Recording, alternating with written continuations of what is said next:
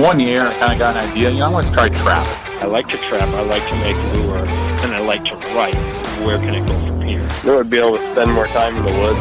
I was losing money hand over fist trapping, but I didn't care. Getting the traps out there is the hardest part, I think, with them. I would leave the critters in the back of my truck in the high school parking lot. We're going to set traps, like, no matter what. Some of these guys have trapped these areas for generations. Got through the fur bin. This is northern Michigan. This is what you do. Representing trappers in a positive light. I'm going to ask you guys a question.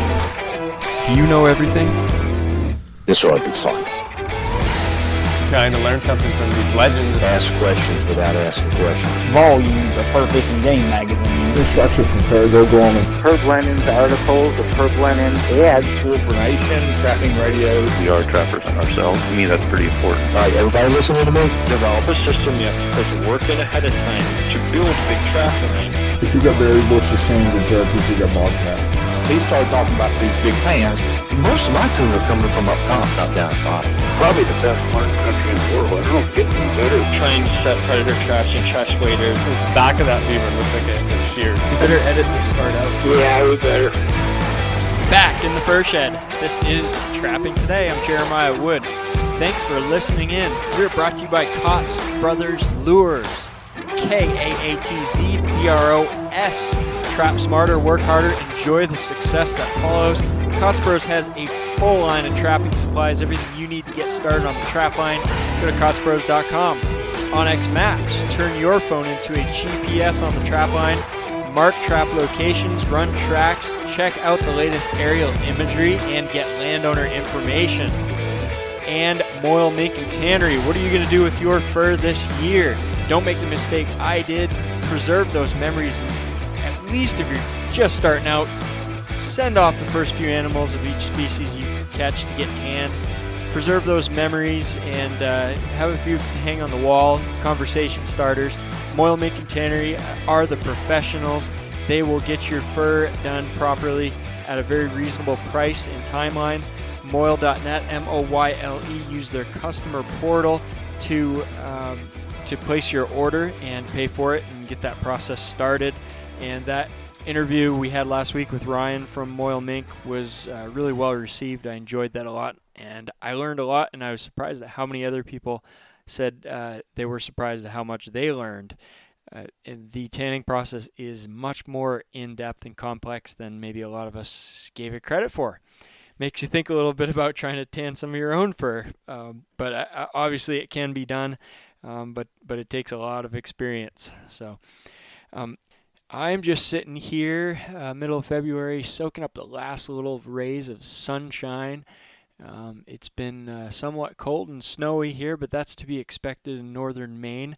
And most of the trapping is pretty much done right now. It's been done for a little while, but we get a little bit of under ice beaver trapping. Might have to get into here pretty soon, and maybe we'll do our normal wintertime under ice beaver talk at some point. But tonight's episode is a little bit of trapping information from the southern United States, but it's applicable to all trappers. But I've been wanting to get Kirk DeKalb on the show for quite some time. Now, about 11 years ago, back in 2010, I reviewed a DVD that had come out that featured Kirk. It was called Trappin' Tales, and it followed him around for about a week on his beaver line, and he just absolutely was stacking up the beavers there in Georgia. He was an animal damage control trapper there. Trap for bounty, he was consistently catching over 1,000 beavers a year. Pretty amazing stuff, and you can learn a lot in the process of catching 1,000 beavers. So we're going to talk tonight a little bit about Kirk's background and one of the discoveries that he came across in his trapping career and how it kind of changed the way that he thought about traps in general and the effectiveness of different traps. It's really, to me, it's mind-blowing. But we'll take care of one or two other orders of business before we get started with that. And it's fitting, just after the interview with Moyle Mink, I got my furs back from Moyle way ahead of expected time. But like Ryan said, depending on when you send them, if you send in January, there's a good chance that you're going to get your furs back a lot sooner than if you send in April. So I have put up some tanned fur on the Trapping Today store, so trappingtodaystore.com.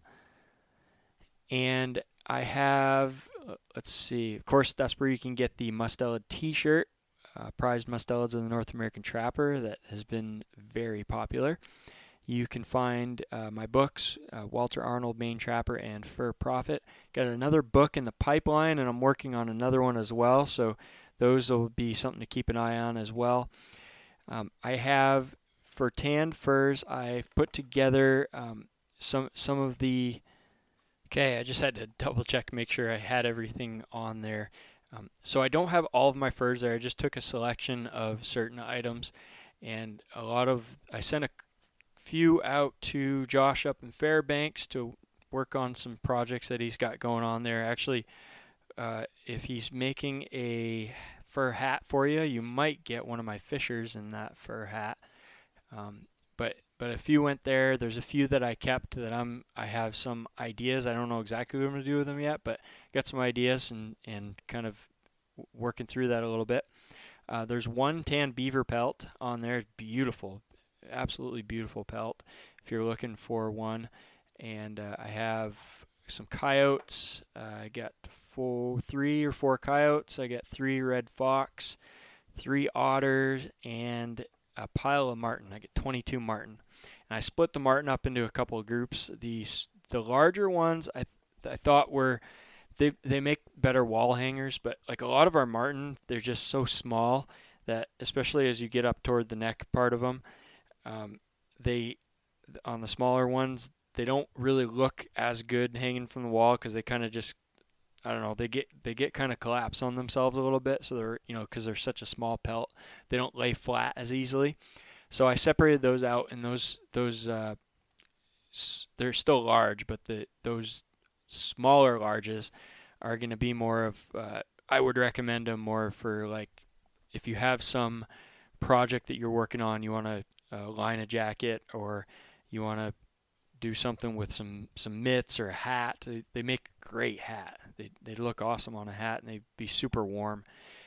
You can get those for a little better price. But anyway, I've got all that up there at trappingtodaystore.com, so check it out. Even if you don't have immediate plans to buy any tan furs, maybe you just want to browse and see some pictures and check out what those look like, some examples of our northern Maine fur. And I've got, what else we got? We've still got the lure, and we've got a few other items there. So yeah, that's all available. The next book that's coming out is going to be the Manly Hardy Fall Fur Hunt in Maine, and that's going to be a little over 100 pages. So it's a pretty short read.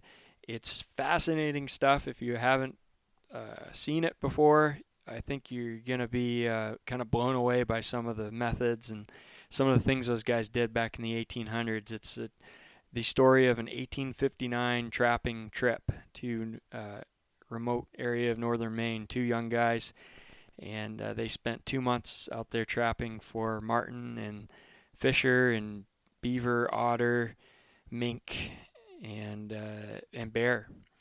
And they caught quite a lot of fur. They actually caught almost all their marten in deadfall traps that they built out there in the woods. Really cool stuff. They built a cabin. Just, yeah, it's awesome. So I've got that sample from the printer coming soon, just to make sure everything's formatted right and it looks good. But I'm going to make that available, and that's not going to be a very expensive book because it's fairly short, and it didn't take me a whole heck of a lot of time relative to some of the other books. So I don't mind. I'm going to sell that pretty reasonably so people can get their hands on it. Again, it was written in the early 1900s, and so it's in public domain. You can pull it up online and read a PDF copy of it if you want, but this is going to be much nicer to have a physical copy in your hands to read, and a much easier format to look at. So the other book that I want to mention is the book we're going to talk about tonight, indirectly, but written by Kirk DeKalb. That's D-E-K-A-L-B, trapper from Georgia. It's called An Outdoorsman's Greatest Discovery for the 21st Century, The Real Reasons Animals Are Detecting Your Sets and Devices. I'd never really considered this. It's something that just of all the things that we think about, why did this animal avoid my set? Why did it why did this fox or coyote dig up my foothold trap? Well, either it was they smelled something there, or in a lot of cases, I think, at least in my experience, the trap wasn't bedded properly and it stepped on the edge of the trap and it felt it move, and so it dug that up. But there are a lot of situations that we just can't seem to be able to explain why they avoid that. Could it be maybe the wind current and the scent dispersal around the set, and they're coming in from a different angle? Yes, it could be that. It could be a number of different things. But I, in the process as a trapper, trying to be intuitive and trying to think about all the possibilities that are taking place that influence what an animal does, the magnetic field emitted from the steel of a trap never crossed my mind. Kirk kind of stumbled upon this idea based on seeing some very interesting patterns in his experiences where certain traps were outperforming others by a wide margin, and he couldn't figure it out. He thought it was something to do with the trigger mechanism and the openness of the trap and all that, but things just weren't quite adding up. And somehow he read somewhere about how different shapes are conducive to different magnetic fields, and he decided to go ahead and start testing the magnetic fields around the different traps that he used. And sure enough, it turned out that the traps that were more effective had a lower magnetic field, and the traps that were not very effective at catching animals had a higher magnetic field. So he hypothesized that the strengthened magnetic field was for some animals causing them to avoid or enter traps depending on the situation. So this is, for some people, they might think this is hocus pocus and it doesn't make any sense. However, I was a little bit skeptical at first. I will say that Kirk mentions there are differences depending on where you are on the Earth. In further north latitudes, the magnetic difference is lesser, so you're going to have less of an impact by having a certain magnetic field around a particular trap if you're up in Maine than you would see if you're down in Georgia. And so, of course, the guy from Georgia, you would expect to be able to see these differences. And Kirk, I think he said he trapped over 16,000 beavers in 20 years. And so he had the chance to see a lot of situations and see a lot of patterns. And he, toward the end, he started really testing this out. So one thing that we do know is mammals have this substance called cryptochrome. And I'm going to pull this up on Wikipedia so I can get a proper definition without stumbling over my words too much. Cryptochromes are a class of flavoproteins found in plants and animals that are sensitive to blue light. They are involved in the circadian rhythms and the sensing of magnetic fields in a number of species. And let's get into just a little more detail on the magnetoreception portion of the use of cryptochrome. Magnetoreception is a sense which allows an organism to detect a magnetic field to perceive direction, altitude, or location. Experimental data suggests that cryptochromes in the photoreceptor neurons of birds' eyes are involved in magnetic orientation during migration. Cryptochromes are also thought to be essential for the light-dependent ability of Drosophila to sense magnetic fields. Magnetic fields were once reported to affect cryptochromes also in certain plants. Growth behavior seemed to be affected by magnetic fields in the presence of blue but not red light. Nevertheless, these results have later turned out to be reproducible under strictly controlled conditions in another laboratory, suggesting that plant cryptochromes do not respond to magnetic fields. Cryptochrome forms a pair of radicals of correlated spins when exposed to blue light, blah, blah, blah, and then it gets really a little bit over my head in terms of the whole process. But basically, we know that birds use magnetic field for migration. We've known that for a very long time. But the presence of this in other mammals, in other animals and mammals, is something that we don't really know a whole lot about. So it could be something that I always think about this in terms of 50 years ago. We look back and there's things that we know now that we think, man, we were pretty dumb back then. How did we not have that figured out? Well, this is something that maybe 50 years from now, people are going to look back and say, well, why didn't those trappers consider that these magnetic fields and the cryptochrome reception and all this stuff and how they made their traps and how they did this and that? And man, you can just pull out your phone. Well, you can do it today. You can pull out your phone and check the magnetic field with an app on your phone. For most phones, so it's a fascinating topic. It's something that I think will really could potentially open a lot of people's eyes in terms of maybe being able to add another factor to try to figure out what's going on your trap line. Especially you guys that are further south, I think it would be awesome if you are, if you got a pretty big trap line, you got a lot of sets, and you can test this out. You got an iPhone, and you can pull up, you can find an app that will convert your phone into a magnetometer to measure the negative and positive ions and anything around you. It's so simple to do, and do this on different traps and keep some notes and see if there is a correlation between your effectiveness and the magnetic field around those traps. I think it would be an interesting thing to explore, and whether or not you're convinced that this is a factor in catching fur bears, it's certainly an eye-opening idea to look into and to pursue. But that's enough of me talking. Let's get into the conversation with Kirk, and we'll talk about his background, some of his experience, and how he stumbled onto all these ideas. Okay, Kirk DeKalb from Georgia. It's great to have you on. Thank you. So a lot of the older trappers who have been around for a little while will recognize your name. Maybe some of the younger guys not so much, but you have been quite an accomplished trapper. I think if I remember right, in your heyday, you were averaging over 1,000 beaver a year. Is that right? No, 1,000 beavers over a 3-month period of time. That's some pretty impressive numbers. So maybe you could give us a little bit of brief background on how you got started trapping and how you developed it into a career. Well, it really is, as far as how I got started, I kind of was pushed into it. I had a situation where I had business partners that forced me out.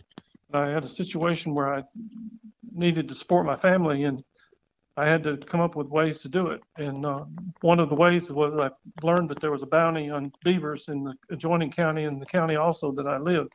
They just started it. And so I bought 3 traps and caught 17 beavers the first week that I trapped. And I just had a lot of confidence, and I went and bought $800 worth of traps. I'm not sure exactly how many traps that was, but I bought $800 worth of traps. And I ended up that year catching 1,200 beavers in over a 14-month period of time in the county. And after that, the next year I couldn't catch. I didn't catch but about 300, 350. Really?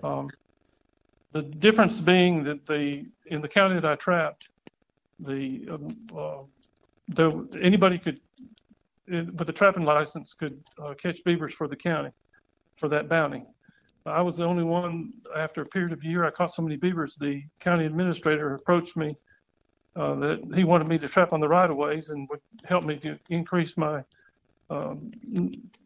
places that I could go, because I would be related and reflected on by the county, but could be sent there by the county itself. Mm-hmm. His name was Marion Hay.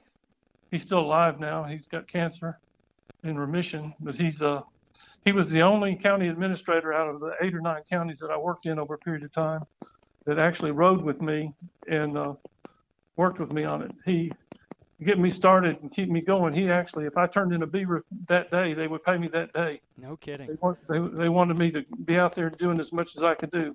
Yeah.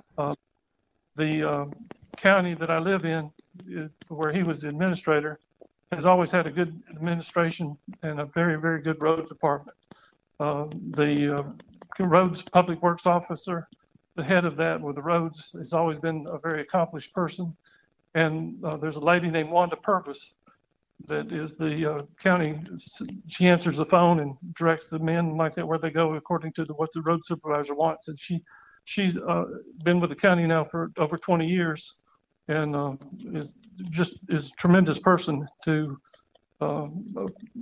expedite anything that the county does, including whatever I did and like that. And it always has been that way over the last 20 years. And so were you operating as an employee of the county or on a contract basis? No, I got strictly got paid by the beaver. How many I call it? Okay, strictly a numbers deal then. Yeah, and I came in at an ideal time. That they had, at the time I started, I had over 30 locations that I could go to that the county had problems with. They at that time, that was years ago, were spending a little over $250,000 a year on road repair and stuff that the beavers had done. Wow. And it was really important to them to get it taken care of, and we really did. It was dramatic how much change it made. And then what happened, the county below me, which was Thomas County, had me come down there and trap. And then Mitchell County, which is the county west of me, had me come. And then Worth County, which is the county north, had me come. And then north of that was Turner County. And then Lee County had me come into it, and I ended up trapping for the county and on I think 26 locations, or 26 plantations over the period of years that I trapped. Okay, so that was how you were able to maintain those numbers, is by spreading out and increasing the area that you trap. I kept going in different areas. Yeah. And one of the things, if you can always tell who caught how I was at. I've got Parkinson's, and so it's hard to speak sometimes. Yeah, no problem. What I wanted to say is I've never mentioned it anywhere that I know of and to the public. But if you want to know, if a guy tells you that he catches 1,000 beavers a year or 1,200 beavers a year, the way you can really verify that he does that is he's going to have a way to get rid of those beavers. And if he has to take them to a landfill, or if he says he chunks them, he doesn't catch 11 to 1,500. I caught 1,629 one year. But he doesn't catch over 1,000 beavers a year because you can't do that. And what we did, and I don't know whether it's legal now or not, but what we did was I had a friend of mine had a backhoe, and I'd pay him $250. He'd come out and dig me 6 big holes on my farm. And I had a Kubota tractor that I could cover the animals up with once they were thrown in the pit. And another thing that we did, what we do is we drive in the morning before daylight to wherever I was going to trap. And then I would follow my trap line as far as I could go, and then I'd drive home in the dark. And I would unload my beavers in the dark. The first few years, the fur prices was so low that I didn't skin the beavers. I made more money catching them than I did skinning them. Mm-hmm. As we got into it, my son, when he turned 16, the fur prices had increased. When he was in college, the beavers were bringing $16 a piece for green-skinned beavers. And one year he skinned over 1,200 beavers. And that was all 2 to 3 year old beavers that he got that I caught and that he caught that year. Yeah. And he paid his way through college trapping beavers. That's amazing. Not many people can say that these days. Almost nobody can say that these days. Yeah. But the whole key to the whole thing was I memorized. We didn't have cell phones when I first got started, and we didn't have where you could tell the. We didn't have. Trying to say the like words. GPS mapping and stuff. We didn't have GPS. So what I did was I would memorize the map of the counties where I worked, so that I could go wherever I wanted to go in the county after where they told me where to go without having to look at a map. Mm-hmm. And so that's what I did. And then I had a real good facility at the time to handle the animals like that, to skin them and take place of them and get rid of them.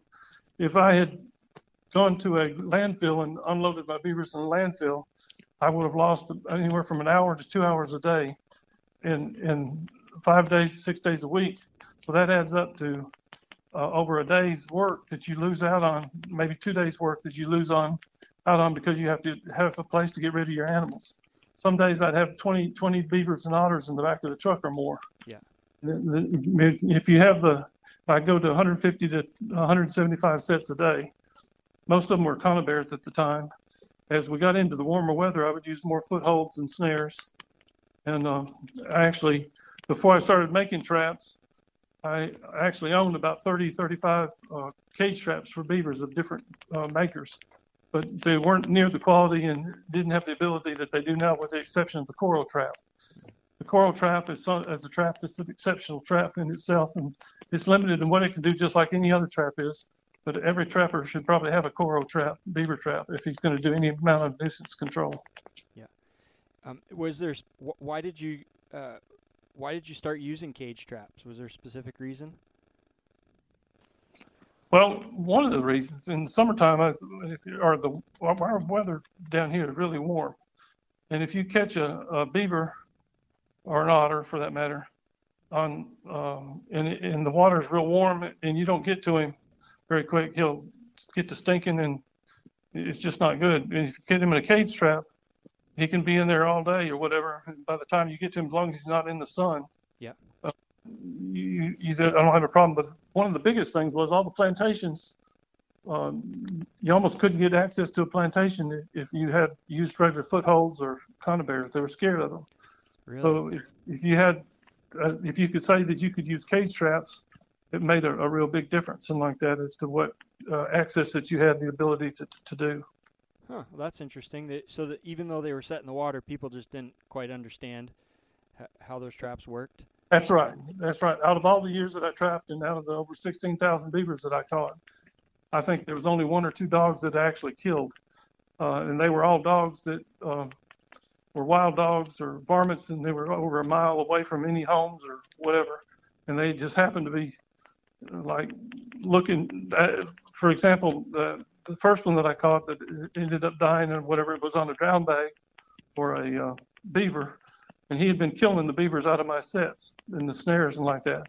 Okay. And he just, and I learned from him, and that sounds crazy, but you learn from your mistakes.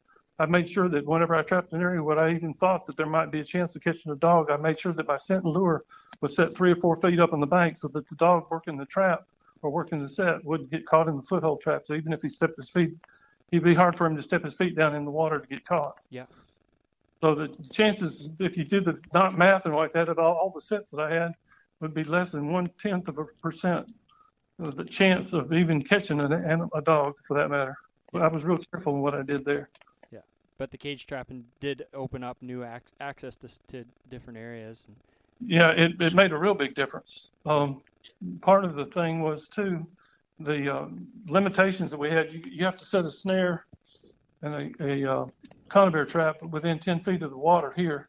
With a cage trap, we got big irrigation ponds and like that. That's one reason why the beavers are so prevalent here or whatever, is that there's an irrigation pond every quarter mile just about. Okay.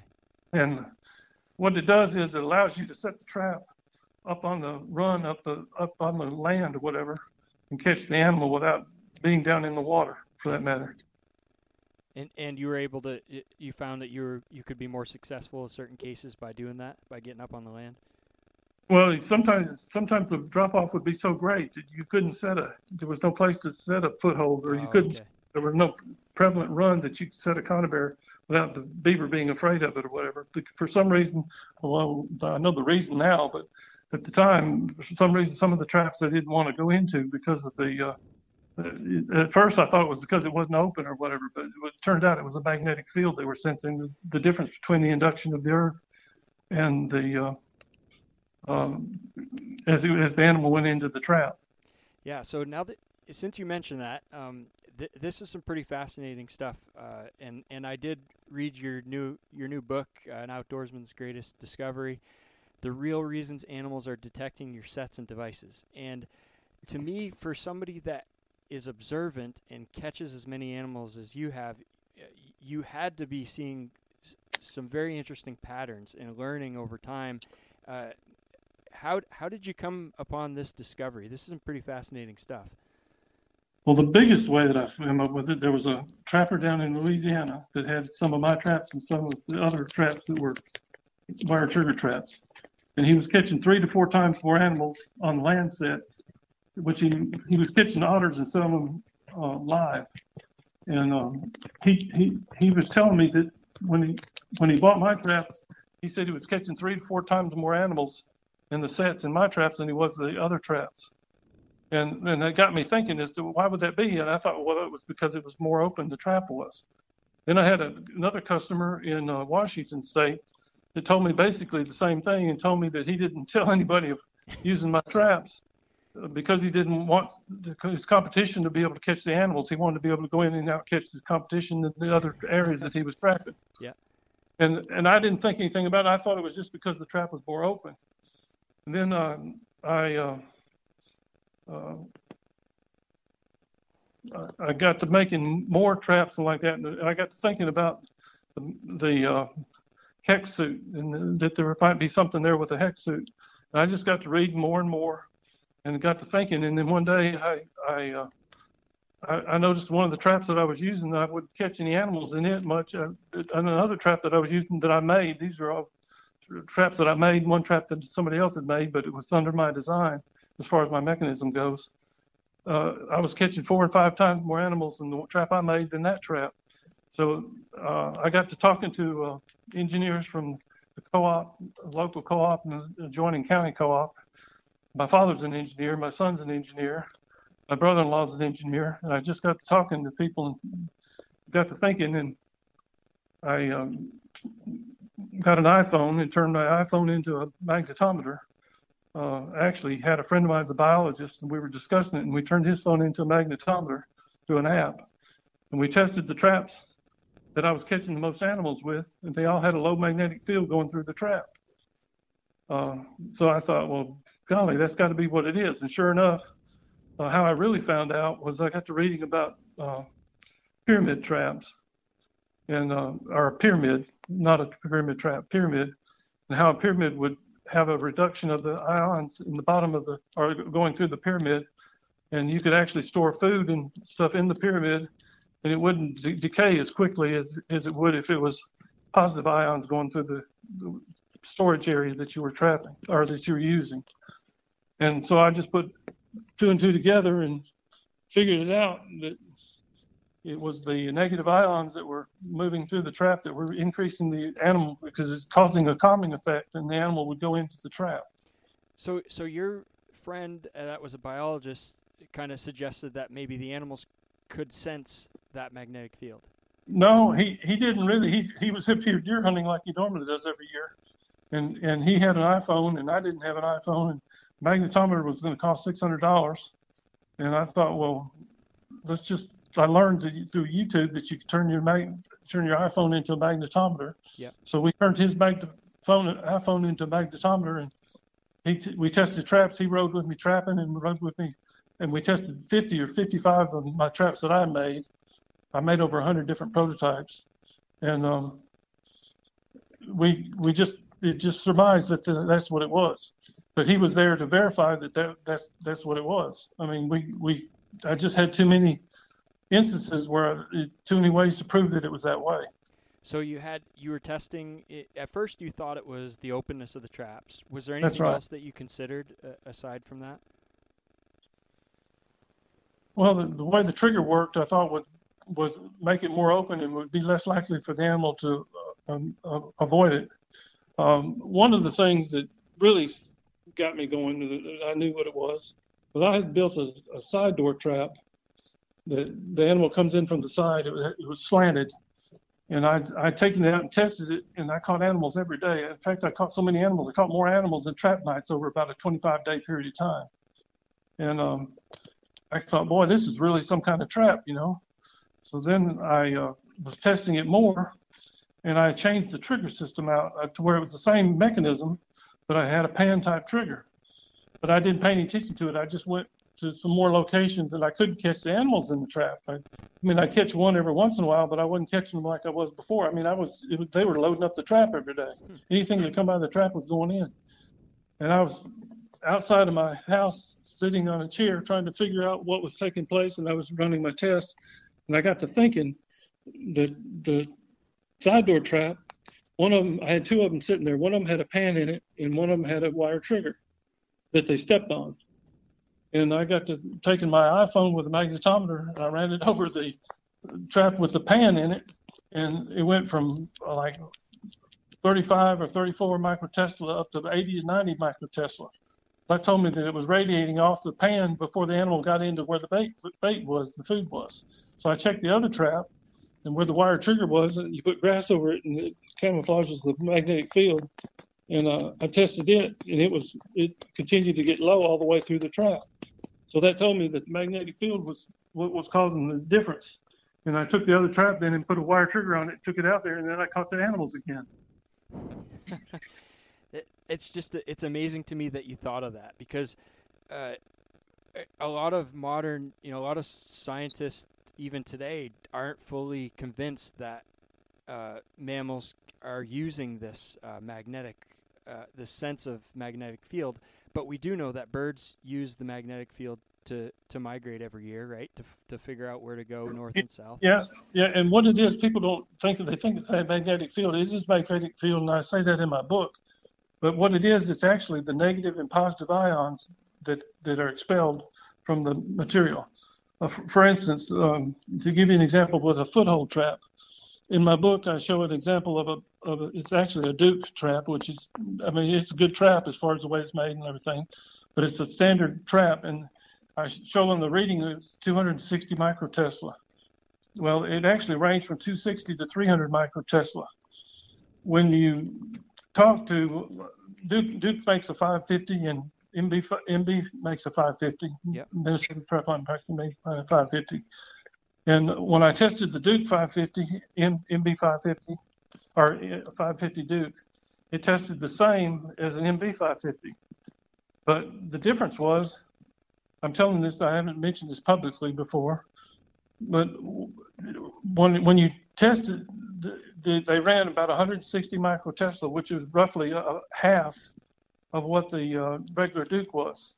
So that told me that the reason the 550 was, whether it be MB or whether it be Duke, was working so well, was that it emanated half of what the projected half of what the negative positive ions that the standard trap would project.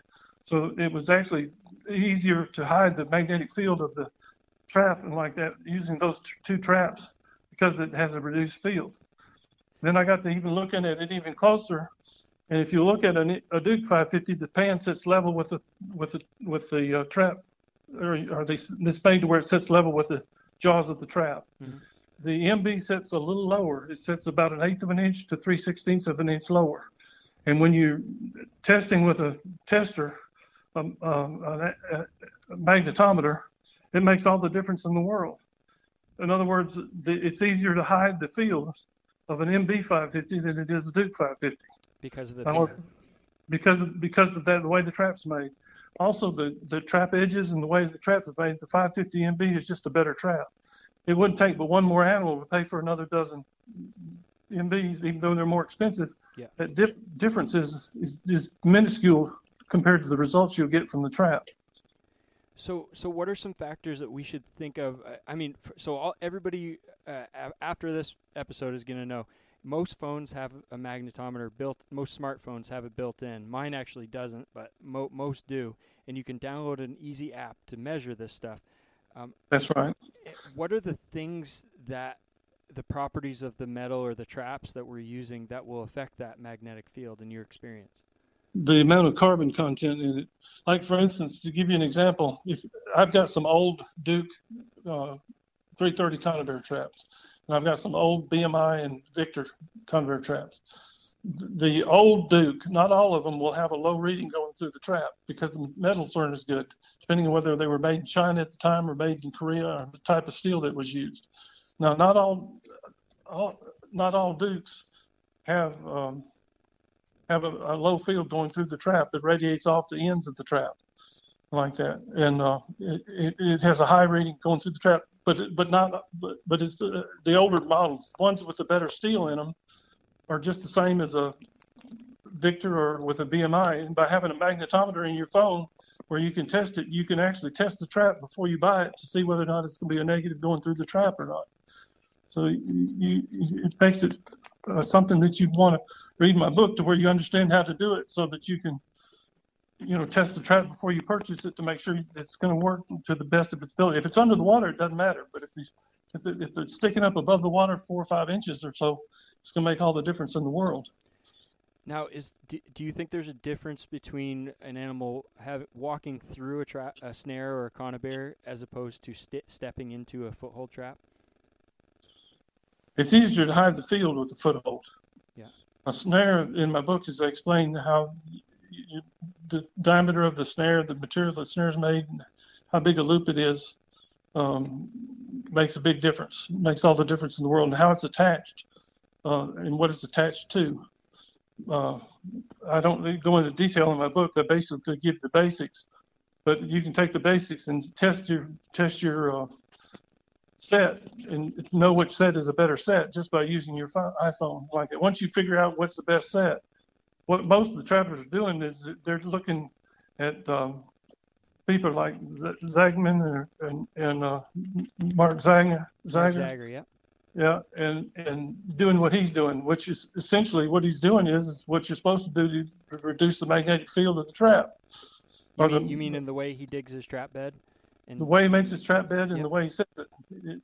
That's correct. And uses the grass clippings and stuff over the top. Yeah, and how he sets it in there, and using the salt and the water, how he positions the trap into the for instance, like I told you on the cage trap that I have, with a slanted, the wire trigger, you lay grass clippings over the top of the wire, and it reduces the field over, so the animal's not afraid to step on or to come further into the trap to step on the trigger to get caught. It's the same principle that Zager uses. Any trapper that's catching a large amount of animals, if you do the same thing that he does, you're essentially, he's just doing what can be proved by the magnetometer of the phone. And that's the funny thing is you mentioned people that are figuring things out that, wow, I do better this way. Catching this particular method catches more animals, but I really don't know why. And in a lot of cases, this may be exactly the reason. A lot of things, like for instance, everybody talks about how they don't necessarily boil the traps and wax their traps like they did. Well, the traps are made differently than what they were. The materials that they use to make them are different. And what it amounts to is if by waxing the trap or painting the trap, it causes the emitting positive ions to only make the outside of the trap stink, that it's connected where the outside of the trap goes to the dirt or goes to the ground or whatever. If they can still feel the radiation of that, but it cuts down on the stink. It only makes the contact with the metal to whatever it touches. It doesn't, the rust smell doesn't come out through the trap as much. It's just the radiation from the trap will cause the animal to pod or to dig it up. You can have a trap that has no magnetic field, which is fine. The trouble is though, as you find with whether it be a snare or especially with a cage trap, is that you want it to have a negative reading because it causes a calming effect. It actually entices the animal to go in the trap. And when you say negative, you mean, is that like in relation to the Earth's magnetic field? That's right. If your magnetic field is, say, 46 or 47 like it is here, you want it to go down as it goes inside the trap. You want it to go down. I got some traps that goes as low as 12 or 15 microtesla. It reduces as much as 3 or 4 times. Wow, that's amazing. So you've now that you've you learned this, that must have really changed the way you did a lot of things. Oh yeah, changed. Certain models of traps that I made were just, it made them. What I found was I made more traps.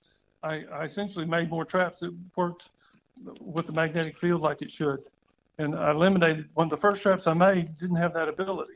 Not all of them. Some of them did.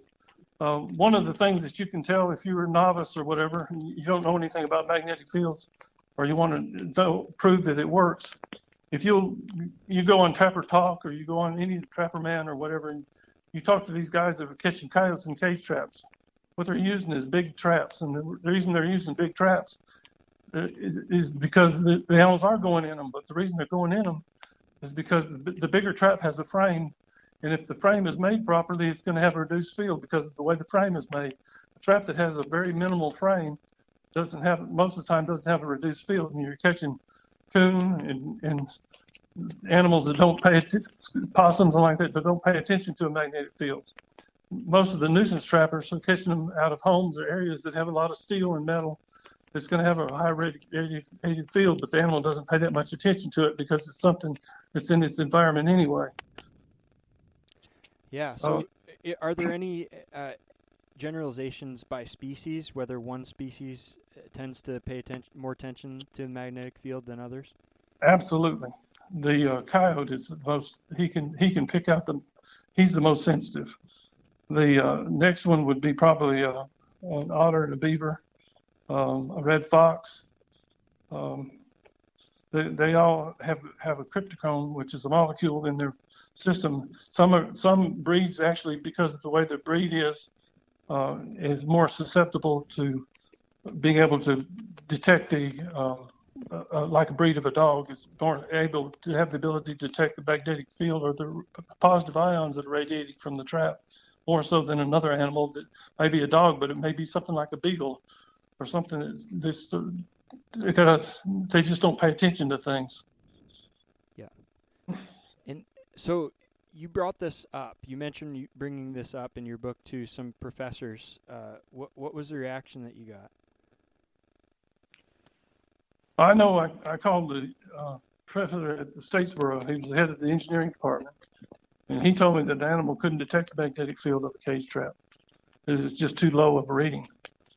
I talked to a guy who was a leading professor out of the University of Florida, and also Florida State, but the University of Florida. And he was positive about it, but he said he didn't know enough to really give me a good answer. He couldn't really prove it or whatever. The only way I'm able to prove it is I had a number of traps, Bucas of traps that I made, a number of traps that I made that had the positive reading of it did it with a cage trap. I didn't know how to correlate a cage trap with a foothold or a snare until I got to thinking about how it all works. Pretty amazing stuff. Hope you guys enjoyed that. Get you thinking a little bit and maybe trying to test some of that out on your own. We get a little bit more with Kirk. I don't know when I'm going to air the rest of the interview. It'd probably be a few weeks from now. But, I was glad to get in touch with him and chat about this and hopefully increase our understanding as trappers of all the different factors that might be affecting our success. So with that, guys, let's get into the Kaatz Bros message of the week. Kaatz Bros are aggressively buying glands, skunk essence, and beaver castor. And they are paying a premium for large quantities of fox and bobcat glands. Visit KaatzBros.com. Go down to the About tab and click on the blog, and you'll see that as I record this, the top post is Glands, Essence, Castor, and Carcasses Wanted, and they've got an update there from February 2021 with prices. So check them out, KaatzBros.com. Thanks, Kaatz Bros. Thank you guys for listening in. Till next time, keep on talking trapping, keep on thinking trapping. We'll catch you on the next episode.